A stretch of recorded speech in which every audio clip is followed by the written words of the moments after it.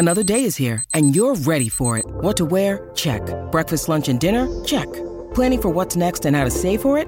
That's where Bank of America can help. For your financial to-dos, Bank of America has experts ready to help get you closer to your goals. Get started at one of our local financial centers or 24/7 in our mobile banking app. Find a location near you at bankofamerica.com/talktous. What would you like the power to do? Mobile banking requires downloading the app and is only available for select devices. Message and data rates may apply. Bank of America N.A., member FDIC. And Cream with Rogers and Benning on Hail Varsity Radio. Hey, before we go any further, I want to make a quick note about something that just came across my timeline on social media. I want to talk about how our hearts go out to the Omaha hockey community as they mourn the passing of assistant coach Paul Gerard. My interactions with Coach were always incredible. I mean, he was very soft-spoken, kind person, very kind, and we are just. I wanted to say that I'll be praying for his family, the team, and the Omaha hockey community because that's a good one. That's a good one that left too early. Good man. Gosh, it's so tough. Like, man. I get it. Life comes and goes, and it can happen in a hurry unexpectedly. And when you're doing live radio, it's just those things can be tough. Well, it hits you like a curve. Yeah. Taking a curveball. So outside of that, again, just want to say that we're praying for his family. We're thinking of everybody in the Omaha hockey community, and Coach was sick, so just tough news to see on a Thursday morning. But collecting myself, switching gears, we were talking a little bit about the NFL DB in the Sports Six Pack, and we had mentioned Coach Bieniemy, and you brought up some good points about why he hasn't become a head coach. And this is maybe right. It was all speculation, right? It was after Shane Steichen went to the Colts. He was the OC over in Philly. The DC, Jonathan Gannon, goes to the Cardinals. Nick Sirianni has a Nick Saban problem now, which I would think is a good problem to have. I mean, it showed that your team must have been pretty good for your guys to bounce like that. Speaking of which, how about Saban just hiring Wisenhunt? Yeah. Another thing. I mean, we could talk not even just NFL movement and coaches. Geez. We can talk about that in college, too. How about the promotion of Bobo the Clown down in Georgia? I like calling Bobo. It's not really an actual clown. They didn't hire the clown. His last name is Bobo. Yeah. But yeah, it's crazy to see all of these new coaching hires. And what's really weird and kind of humorous is the Colts hiring Jeff Saturday halfway through the year as an interim guy out of nowhere, almost as if he was a media stunt. And then they go out and actually get a coach. That's weird to me that Jeff Saturday was even, somebody that they put in that role. Like, why not promote an OC to be an interim? Why not promote like the associate head coach to be interim or whatever it is? Jeff Saturday out of all places, and then you go out and get Shane Steichen. That's a good hire. What are the Colts doing? That's a good hire. That is, yeah, not Jeff Saturday. Oh, they needed a placeholder. That's why you promote somebody internally that knows the team. But here's the thing, though.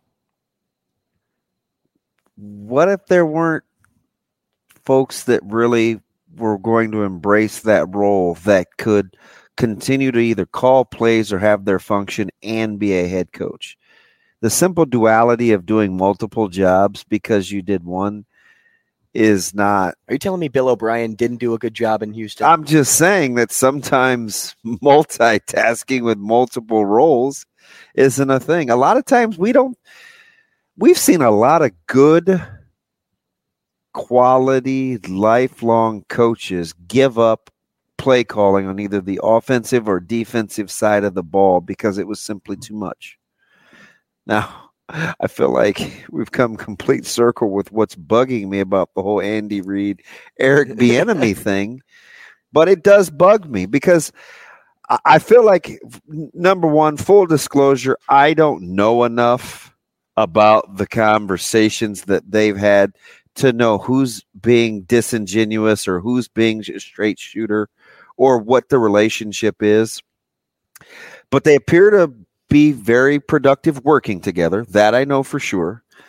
Who calls plays when and who doesn't, I'm not sure. I feel like Andy Reid gets all the credit no matter what. Well, and he's not afraid to let you know when he is the one calling plays versus when he's not. But I also know that there are some players that have come out of that organization that that have heard directly. Some say good things about Eric Bieniemy, some don't. So I think it adds to the complication of what's really his role with the Kansas City Chiefs. So since I don't know any of that without knowing Eric Bieniemy's coaching style, I can simply say that after 19 attempts at something, or however many he's had, it has to be something more than we just don't like Eric Bieniemy. Yeah. I mean, is that a safe assumption? I'm just using context clues. Yeah, take how he looks out of the picture. It's not. It's there are other people that look like him in roles. It can't be a race thing.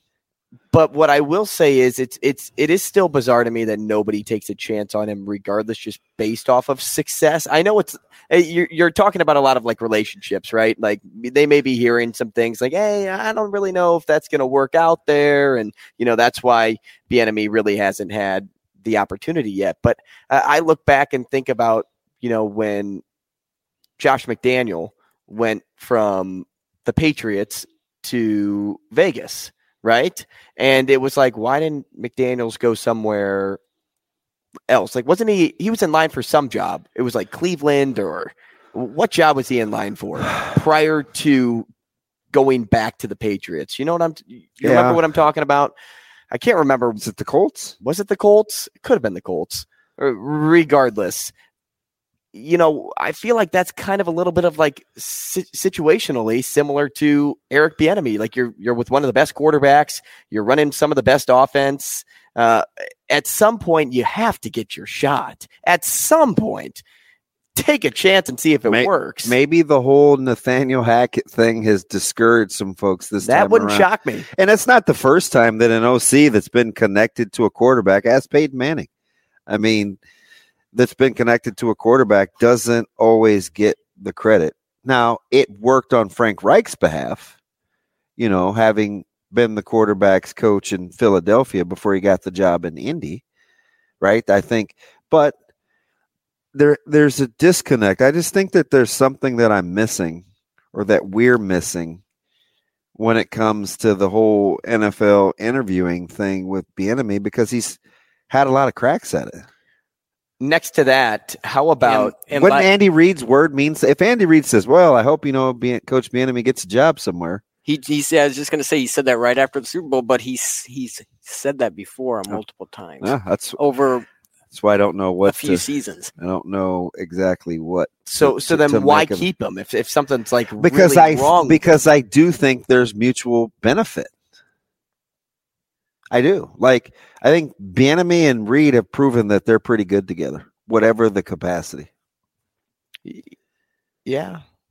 Right? I can understand that. If you're... Or maybe Reid's just that good. It doesn't matter who's with him. Yeah, you want to pair yourself up with somebody, though, that you get along with. We've had interviews, and I've worked with people that I think are vastly different with me than they are in other places. And probably vice versa. I'm probably vastly different than I was with them. So sometimes, there's a couple of people that come to mind in terms of that we've done interviews with that aren't always like that in other interviews. And sometimes it's just the working camaraderie or the history that you have with that person that allows you to interact a certain way. And maybe it's like that with Bieniemy and Reed. I'm not sure. Something's got to come out though here soon about that. I mean, what are they going to say? But with what everybody's talking about, like somebody's going to say. Who just something. had the meltdown yesterday? Was it speak for your? It was Herm Edwards, Mad Dog, and Stephen A.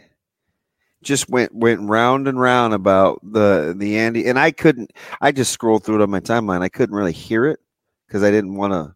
I was driving, number one. You didn't want to hear I didn't want to pump it through you. And I think the caption was something Stephen A. So you're probably right, but I think mainly I didn't want to pump it through the Bluetooth while I was driving. I don't know. It's a weird situation. I'm still on. I'm just not going to overthink it. Right. I'm still on the side of it. It's going to come. Like, at some point, it's going to come. With the success that he's having, people in the league want success, and Eric Bieniemy was able to have success. Yes, Andy Reid gets most of the credit, if not all of the credit most of the time, and Patrick Mahomes gets it as a player. But you can't overlook Eric Bieniemy and put somebody else, an OC from another playoff team, in that mix. Hey, coming up, we're going to talk to Cody Manquist.